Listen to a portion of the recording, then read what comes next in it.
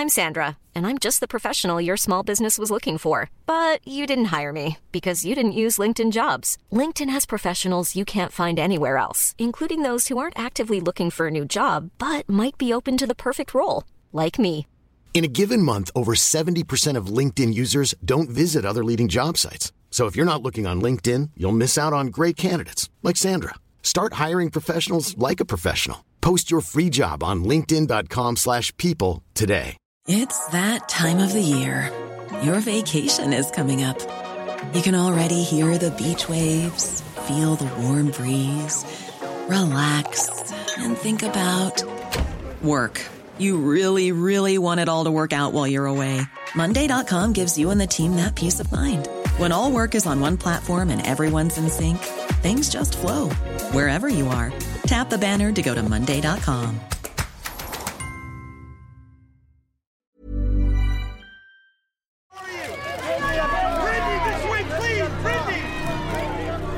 We always wanted to make it feel like you were joining Club Popbitch. Since then, it's become the place to go for celebrity gossip.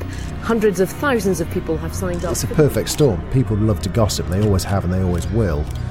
Plus, if you're able to do that about famous people, then it's all the more interesting. An account on Twitter that's called @Popbitch.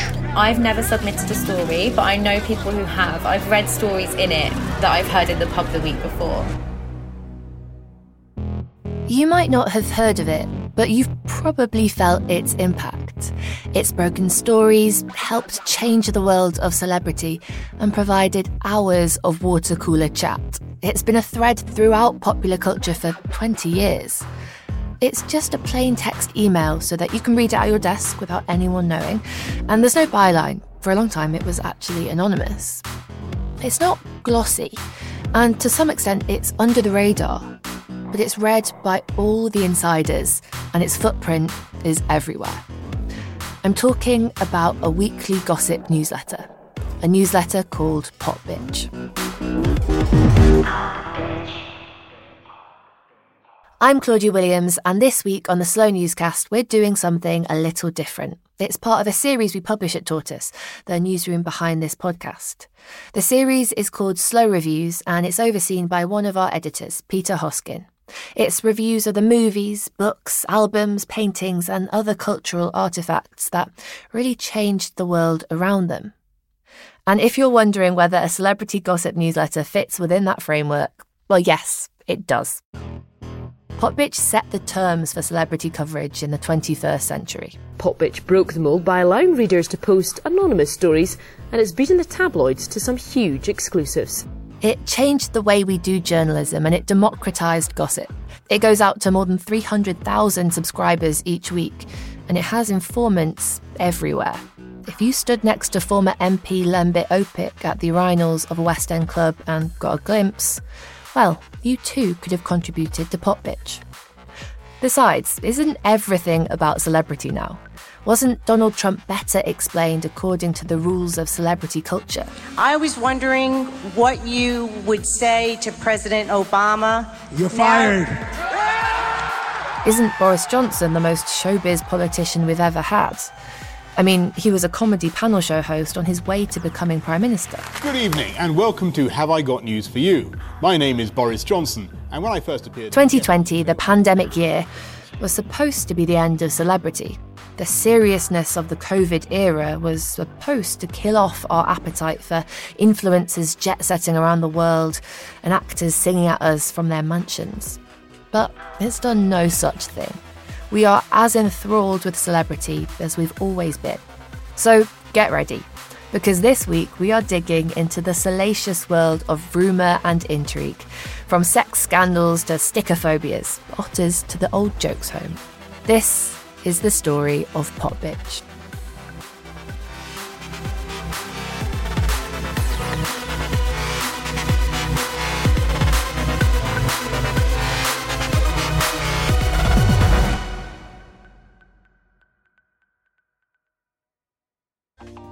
What do you picture when you think about the noughties? Is it low-rise jeans and whale-tail underwear?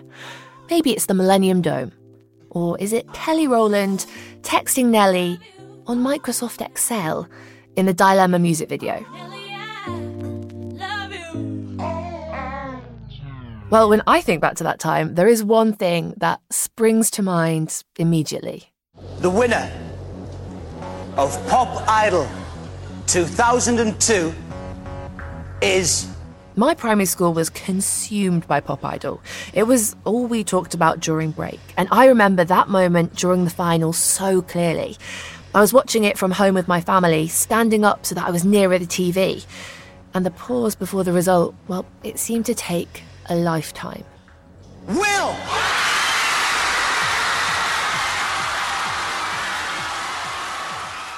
I was devastated. Team Gareth all the way.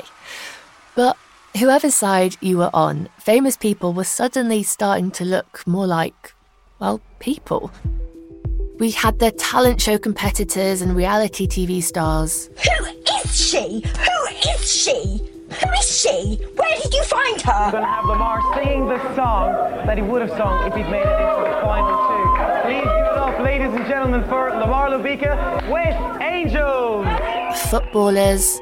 David is, I call him golden balls, you know, now, because golden balls, Beckham, eh? And even their managers. Yes, forget Beckham's foot. The big soccer story is whether Sven-Göran Eriksson and Ulrika Jonsson really are having an affair. Who all suddenly seem to dominate the pages of magazines and newspapers. And like the rest of British society, I was enthralled by this non-stop world of showbiz. These were the years when the very fabric of celebrity itself, who we made famous, how we talked about them and how we accessed them, was changing. We went from the Primrose Hill set, Kate Moss, Jude Law, to the TV show Big Brother. Suddenly, anyone and everyone could be famous, and the desire for media coverage was insatiable. We were at the peak of 15 minutes of fame. But it took a weekly gossip newsletter to help get us there, because when Popbitch first crept onto the scene, none of that had happened yet.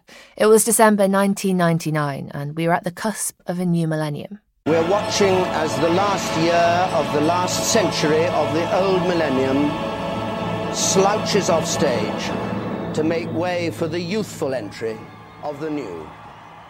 Popbitch was set up by Camilla Wright and Neil Stevenson, who were at that time a couple. They were both Oxford graduates who had worked a few years in the media industry.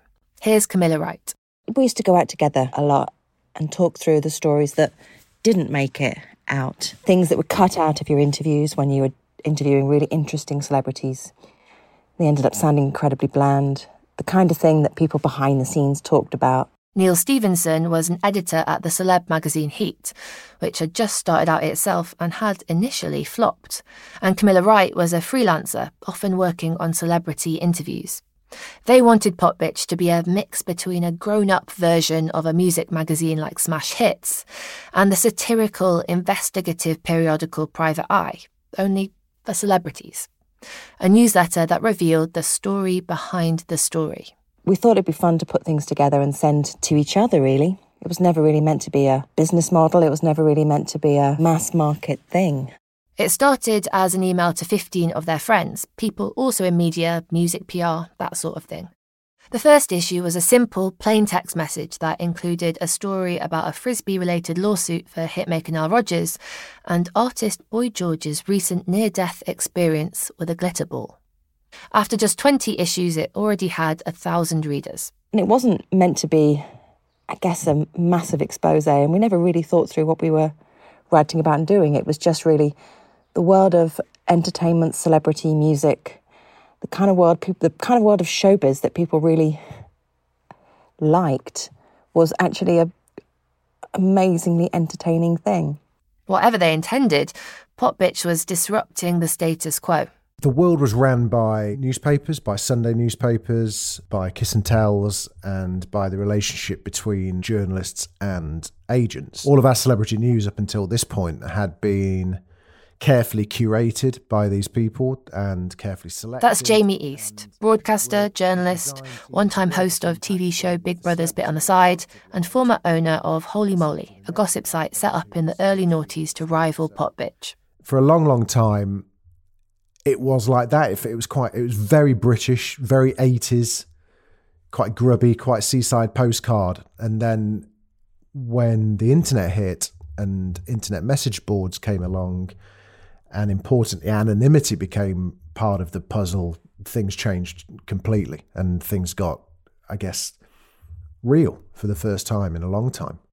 Soon, Popbitch wasn't just an email. For over 15 years, it was also a message board too, and a fairly infamous one at that. Popbitch was one of the first ones that did that under the guise of celebrity gossip. You know, it was kind of unique and pretty novel. And importantly, you could be completely anonymous in doing so as well. So all of a sudden, you know, people like myself and, you know, like-minded people who had a few kind of celeb stories under their belt from lives gone in the past could share these and get kind of kudos and a bit of reverence and a bit of shock factor without anybody knowing who you were, and there being no recourse or no kind of comeback on that. And it was pretty revelatory, yeah. Suddenly, people had somewhere to share the stories and the rumours and the urban myths that they'd been telling in the pub for decades. It was really refreshing to go, well, hang on a minute, peel back the veneer a bit, and, you know, they all leave skid marks in the toilet, the same as everybody, and here's exactly why. That was the crux of it all, the glossiness of 80s kind of celebrity was ready for a bit of a taking down a peg or two, for sure.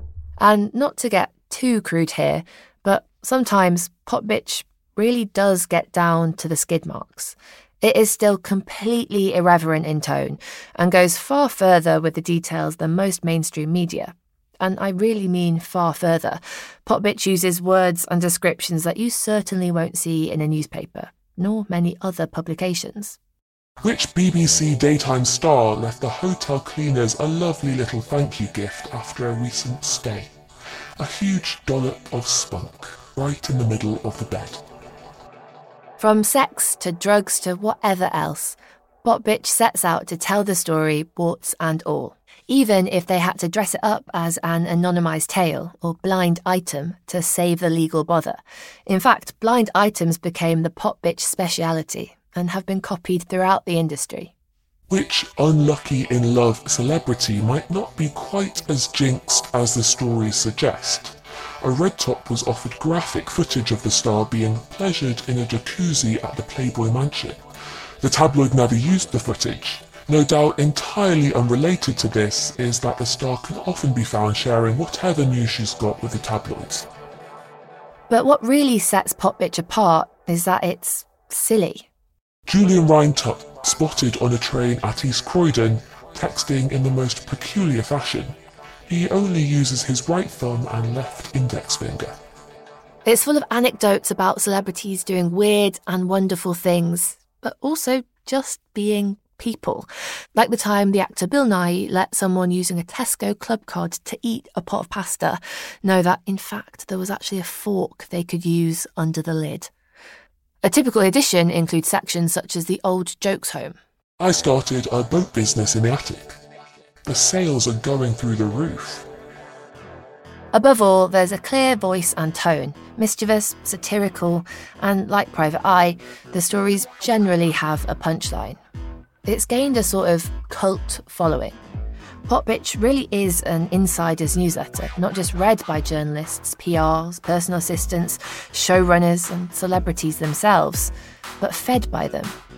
It counts Madonna, Elton John and Sophie Ellis-Bextor among its readers, despite the fact that all have been mentioned in the email and not always in glowing terms. The filmmaker Adam Curtis is a long-standing editorial contributor.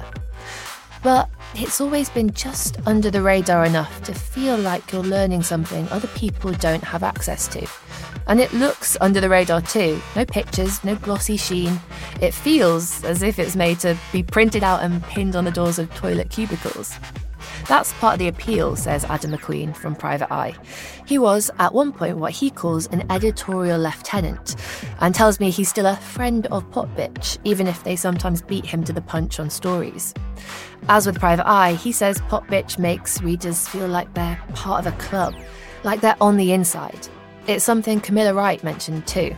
I guess that's why Popbitch has survived and thrived, because Once you subscribe to it, you feel like you're part of an insider set, that you're, the chattering class, the behind the velvet rope, part of a club.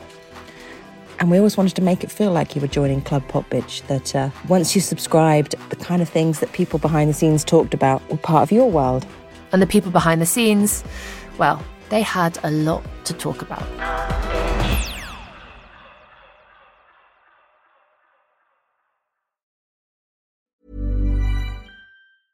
Hey, I'm Ryan Reynolds. Recently, I asked Mint Mobile's legal team if big wireless companies are allowed to raise prices due to inflation. They said yes. And then when I asked if raising prices technically violates those onerous two-year contracts, they said, "What the f*** are you talking about, you insane Hollywood ass f- So to recap, we're cutting the price of Mint Unlimited from $30 a month to just $15 a month. Give it a try at mintmobile.com/switch. $45 up front for 3 months plus taxes and fees. Promo rate for new customers for limited time. Unlimited more than 40 gigabytes per month. Slows full terms at mintmobile.com.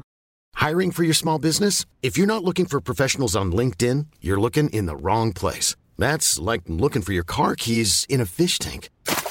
LinkedIn helps you hire professionals you can't find anywhere else, even those who aren't actively searching for a new job but might be open to the perfect role. In a given month, over 70% of LinkedIn users don't even visit other leading job sites. So start looking in the right place. With LinkedIn, you can hire professionals like a professional. Post your free job on linkedin.com/people today. We're supposed to learn from our own mistakes, but other people's errors can be instructive too. From efforts to control the weather that went disastrously awry to the untimely death of the Segway boss, history is a treasure trove of mishaps and meltdowns that can teach us all. I'm Tim Harford, host of Cautionary Tales, the podcast that mines the greatest fiascos of the past for their most valuable lessons. Listen to Cautionary Tales wherever you get your podcasts.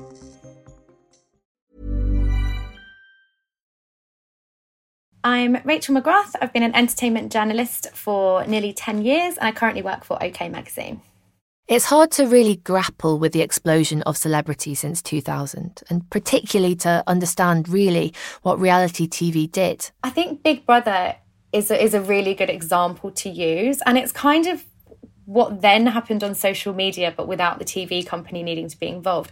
So what we saw in Big Brother was that they took regular people, really interesting ones, but they took regular people from the street and they turned them into TV stars overnight. You know, so many huge names. Obviously, Jade Goody, Nikki Graham, Alison Hammond, who's now on This Morning. You know, she started out on Big Brother. It was a time where, you know, that idea that anybody on the street could be famous if they were funny and silly enough on television really started to take hold. And with the rise of these new celebrities... Welcome back to Big Brother and welcome to our winner, Brian! All the shows there to watch, no other! Came magazines dedicated to them. Paparazzi shots, upskirt photos, those little red rings around pictures of cellulite. Looking back now, it's hard to believe how normalised it all was. I remember at the time my mum refusing to buy those magazines, but as a kid and later as a teenager, I was lapping it all up. No update, to me, seemed too personal. These entertainment shows were king. And, you know, if you needed to read more about them, if your favourite person left, you needed to get a newspaper, you needed to get a magazine. They were becoming really famous at a time when they then didn't have anywhere to go. Love Islanders nowadays come off the show and their Instagram account goes off the chart. You know, they sign all the sponsorship deals, they do it all themselves. But it was a very different time where these people were becoming like overnight celebrities in the UK. This is where Popbitch stood out. They weren't posting paparazzi shots or constantly pointing out someone's weight gain or mental health crisis. They specialised in the stories that just didn't have a place elsewhere in the media. But there was one couple that really made Popbitch's name. Now, where did you two meet? We met at the football. Beckham, was you into the Spice Girls beforehand? No, but I was into Posh. Had you already seen a picture of her and knocked one out? The Beckhams. You know, Posh and Becks were showbiz royalty. The magazine cover with their wedding is the two of them in those thrones. Like, I can still remember those wedding pictures, like, more vividly than I can remember weddings I've been to. You know, it was that big. And they, for a long time, were sort of the golden couple. The Spice Girl and the football darling were the couple of the early noughties. I mean, I can pretty much chart the noughties based on the haircuts David Beckham had, because you could bet the boys at school would be trying it out sooner or later. If you want a sense of their fame, in 1999 they were paid £1 million to have their wedding on the front of OK magazine. Victoria Adams, better known as Posh Spice, and England soccer star David Beckham are now husband and wife. The year's most glamorous, non-royal wedding took place in a small Irish castle before less than 30 people. It marked the start of spiralling deals as weekly magazines tried to beat each other to the next celebrity exclusive. But soon, Popbitch was talking about allegations of infidelity against David long before it made the mainstream press. You know, those whispers were there. And I actually read recently that the week that all kind of kicked off, or I think it was the week that they received a legal threat on it, they gained something like 50,000 new subscribers. It was huge. So, you know, as much as it is sort of fun and we talk about how funny it is and that's what's great, the impact that they've had on journalism and in the level of the scoops they're bringing is huge. Allegations that David Beckham was having an affair were posted on the Popbitch message boards, and the team quickly received legal letters. It prompted huge speculation from the newspapers, but they were legally unable to print the rumours, which were, and still are, strongly denied. Still, the name Popbitch was out there, and 18 months later, the News of the World alleged that David Beckham was having an affair with his personal assistant, Rebecca Luce. He has always denied the story.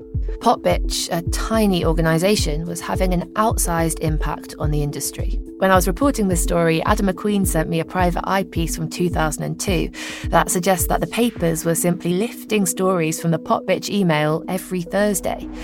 And even if they weren't taking stories, the press was certainly taking inspiration.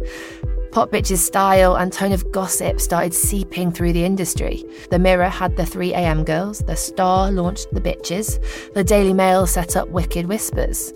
And it inspired new media too. Jamie East, you heard from him earlier, he set up Holy Moly in 2002. I just felt that they were missing a trick in terms of the brand, in terms of monetization, in terms of making it a more of a commercial kind of property. And that's so I went with Holy Moly as a way of doing exactly that, which was taking the bare bones of celebrity gossip, but probably ramping it up a bit in terms of editorial style, or certainly being a bit cruder and a bit more brazen. Clearly, though, Popbitch was not uncontroversial. They didn't always get it right. Gossip reporting, it walks a tightrope of legal risk.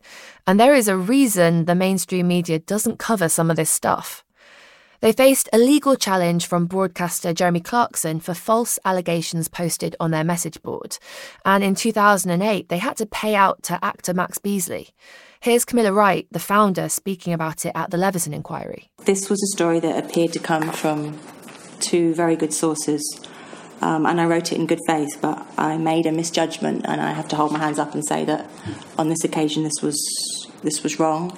The current editor, Chris Lockery, tells me that while many responses to their stories recognise the good humour they were originally written in, they do, of course, get proper legal pushback sometimes. We know when that's an intimidation tactic, and we, will do what we can to sort of stand our ground and keep what we can up. Obviously, we're not as reckless as we as people maybe would assume we are, and we do take all that sort of stuff extremely seriously because it's not fun to have lawyers screaming at you every hour of the day, and that does happen. But we don't put ourselves in that position unless it's a story we know that we're happy to fight the corner of. Although he'd prefer to be writing mainly the lighter stories, he argues that their gossip networks serve a purpose beyond just good fun. He says they act as a source of regulation for an industry that has tons of money splashing around, and a seedy side. The job of Popbitch, he says, is to shine a light, a counterbalance to all that money and all that PR. There was, for a long time, it was happy days. We did end up settling into quite a good groove, both, all celebrity gossip websites for about probably 4 or 5 years, where there was kind of an unhappy arrangement between everybody, and it just kind of got on and it made money, and everyone was kind of begrudgingly accepted that we were here to stay.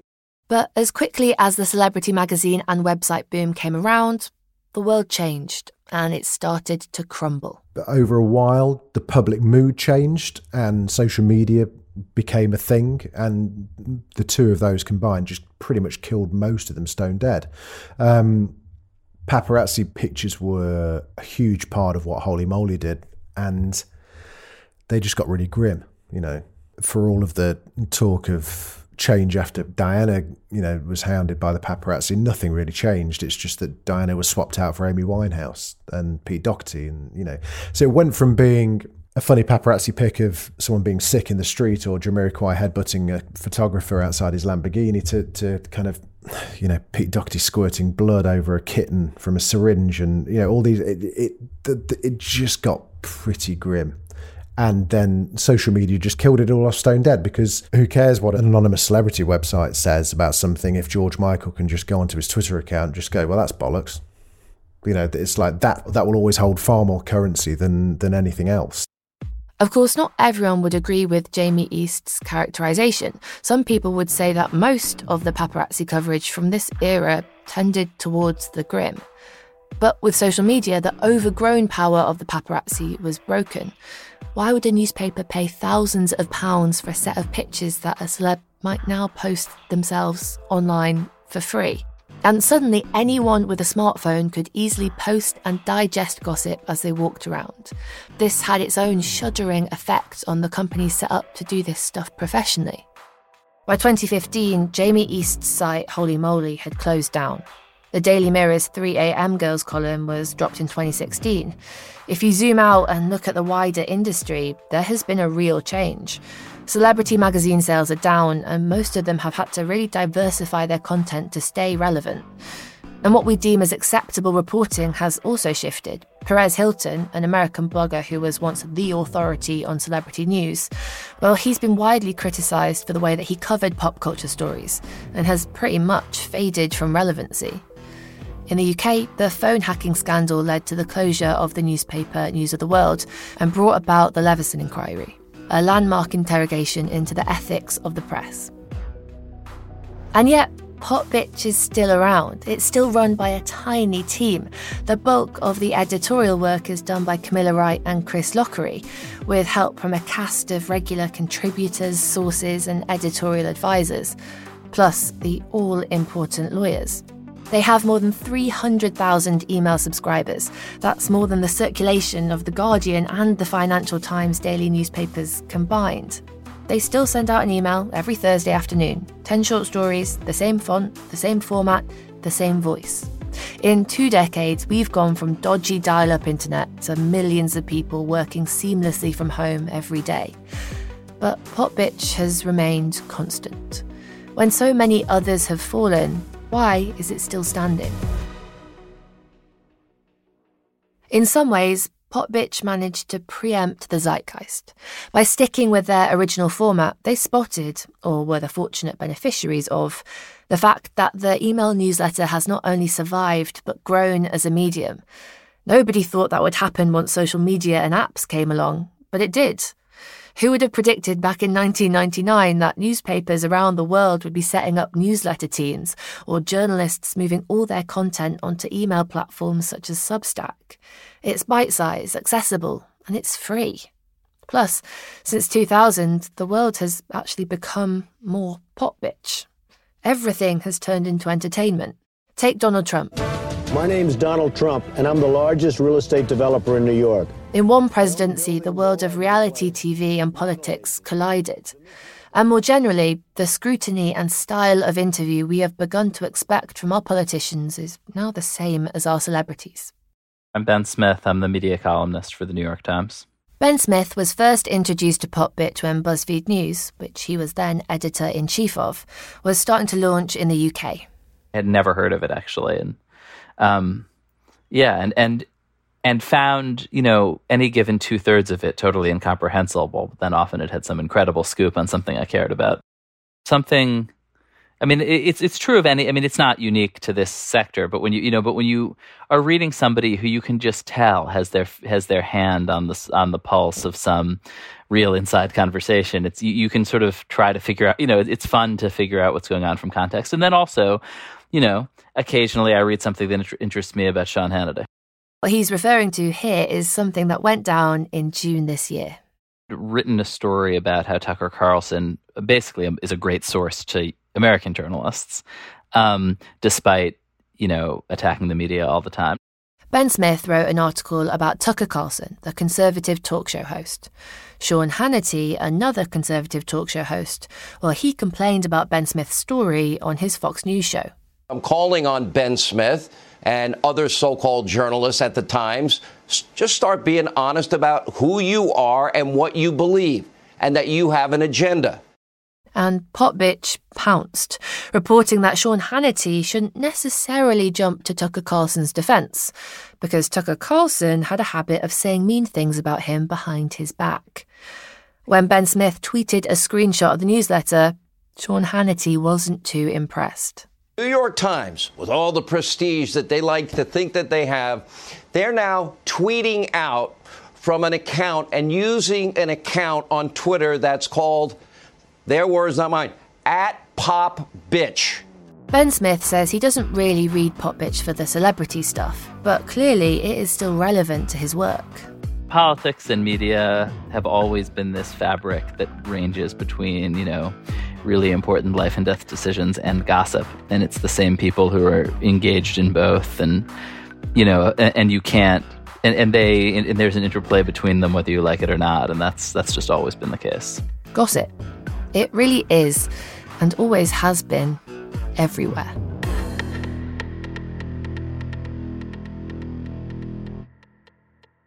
I found myself conflicted while making this podcast. Every so often, I've come across a story that's made me recoil a bit. Though they might be witty, the quips in Popbitch can be cruel, and the story's deeply personal. It might appear to operate outside the rules of the showbiz bubble, but in the early years it was still another elite product, 2 Oxbridge graduates with extensive contacts, determining the boundaries of acceptability. It was Popbitch that coined the terms Croydon facelift, about the scraped-back ponytail look, and pram face, a quip about female pop stars who supposedly looked like they were more suited to pushing a pram around a council estate. It's hard to see that as anything but classist. And honestly, it's been a jarring time to dive back into the archives of the noughties, to reassess my own enjoyment of the stories that just sometimes might be people's worst moment or deeper secret.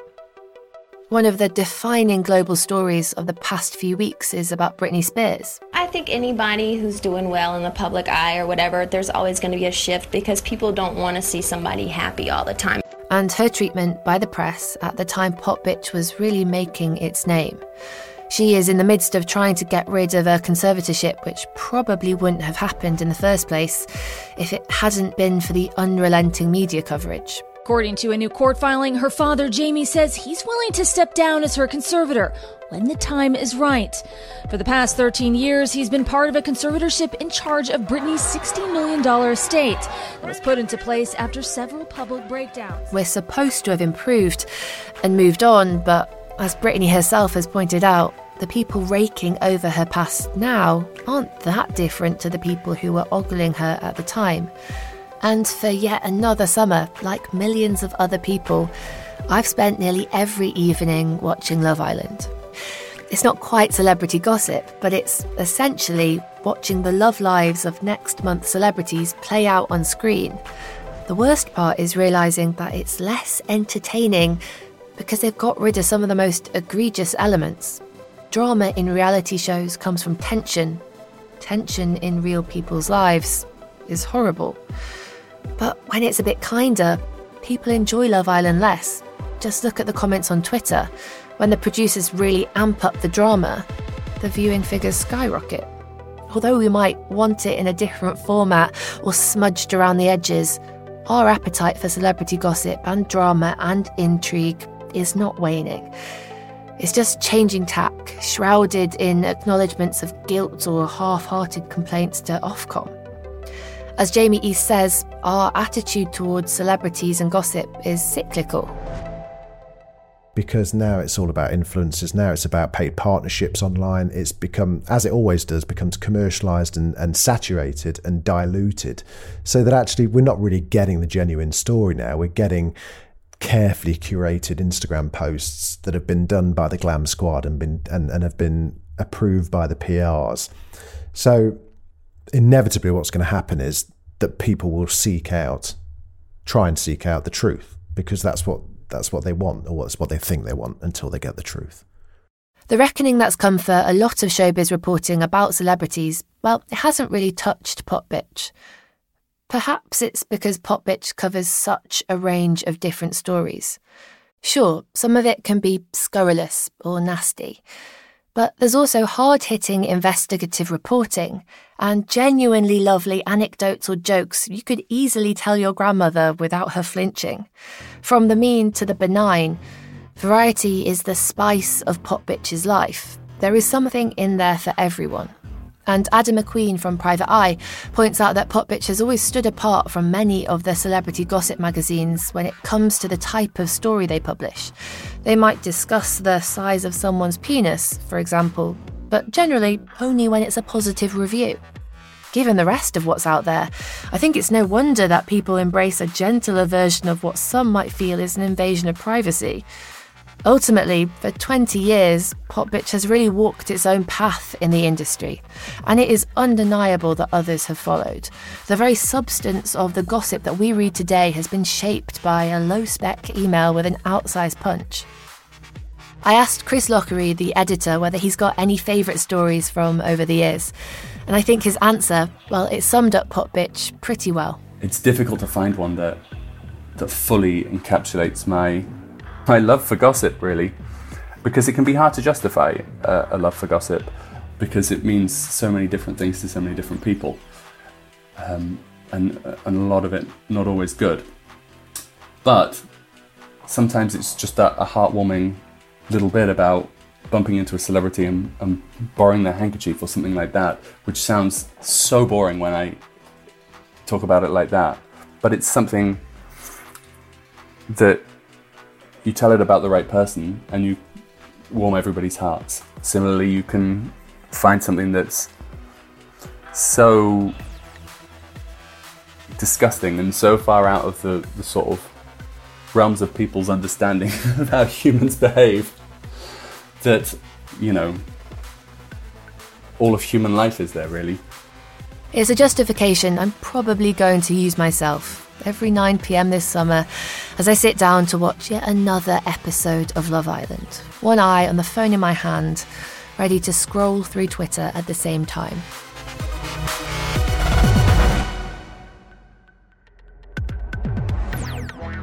This episode of the Slow Newscast was written and reported by me, Claudia Williams.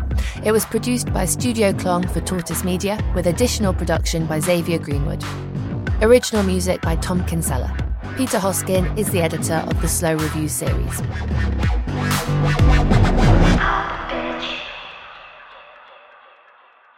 Thanks so much for listening this week. And if you enjoyed this episode, then I think you should join Tortoise. We're a bunch of journalists trying to do things differently, opening up and inviting our members, hopefully soon to be you, to help shape our ideas and our work. You can get involved in tons of different ways. All you need to do is go to tortoisemedia.com/friend and use the code BASHA50, that's my name, BASIA 50, for a special discounted price. Thank you, and we'll see you next week. Hey, it's Danny Pellegrino from Everything Iconic.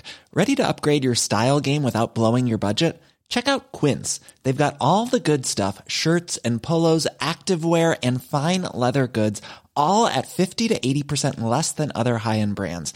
And the best part? They're all about safe, ethical, and responsible manufacturing.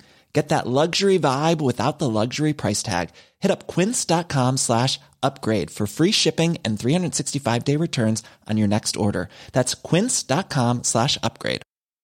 Confidence starts with loving who you are. And when your skin feels nourished and glows on the outside, you naturally radiate confidence from the inside. Give your skin a glow up with Osea's clinically proven Mega Moisture Duo. This ultra-hydrating body care features 2 of Osea's best sellers, Undaria Algae Body Oil and Undaria Collagen Body Lotion. These seaweed-powered heroes use skincare-level ingredients normally reserved for your face for results you can see and confidence you can feel. Osea has been making clean, clinically proven seaweed-infused face and body care products for over 28 years. This luxurious skincare is vegan, cruelty-free, and climate-neutral certified, so you never have to choose between your values and your best skin. Glow from the inside out. Get 10% off your first order with code GLOW at OseaMalibu.com. That's OSEA Malibu.com, code GLOW.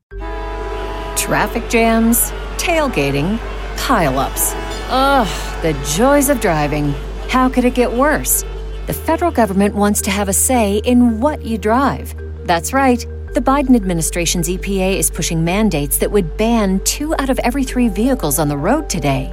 Don't let Washington become your backseat driver. Protect the freedom of driving your way. Visit EnergyCitizens.org. Paid for by the American Petroleum Institute.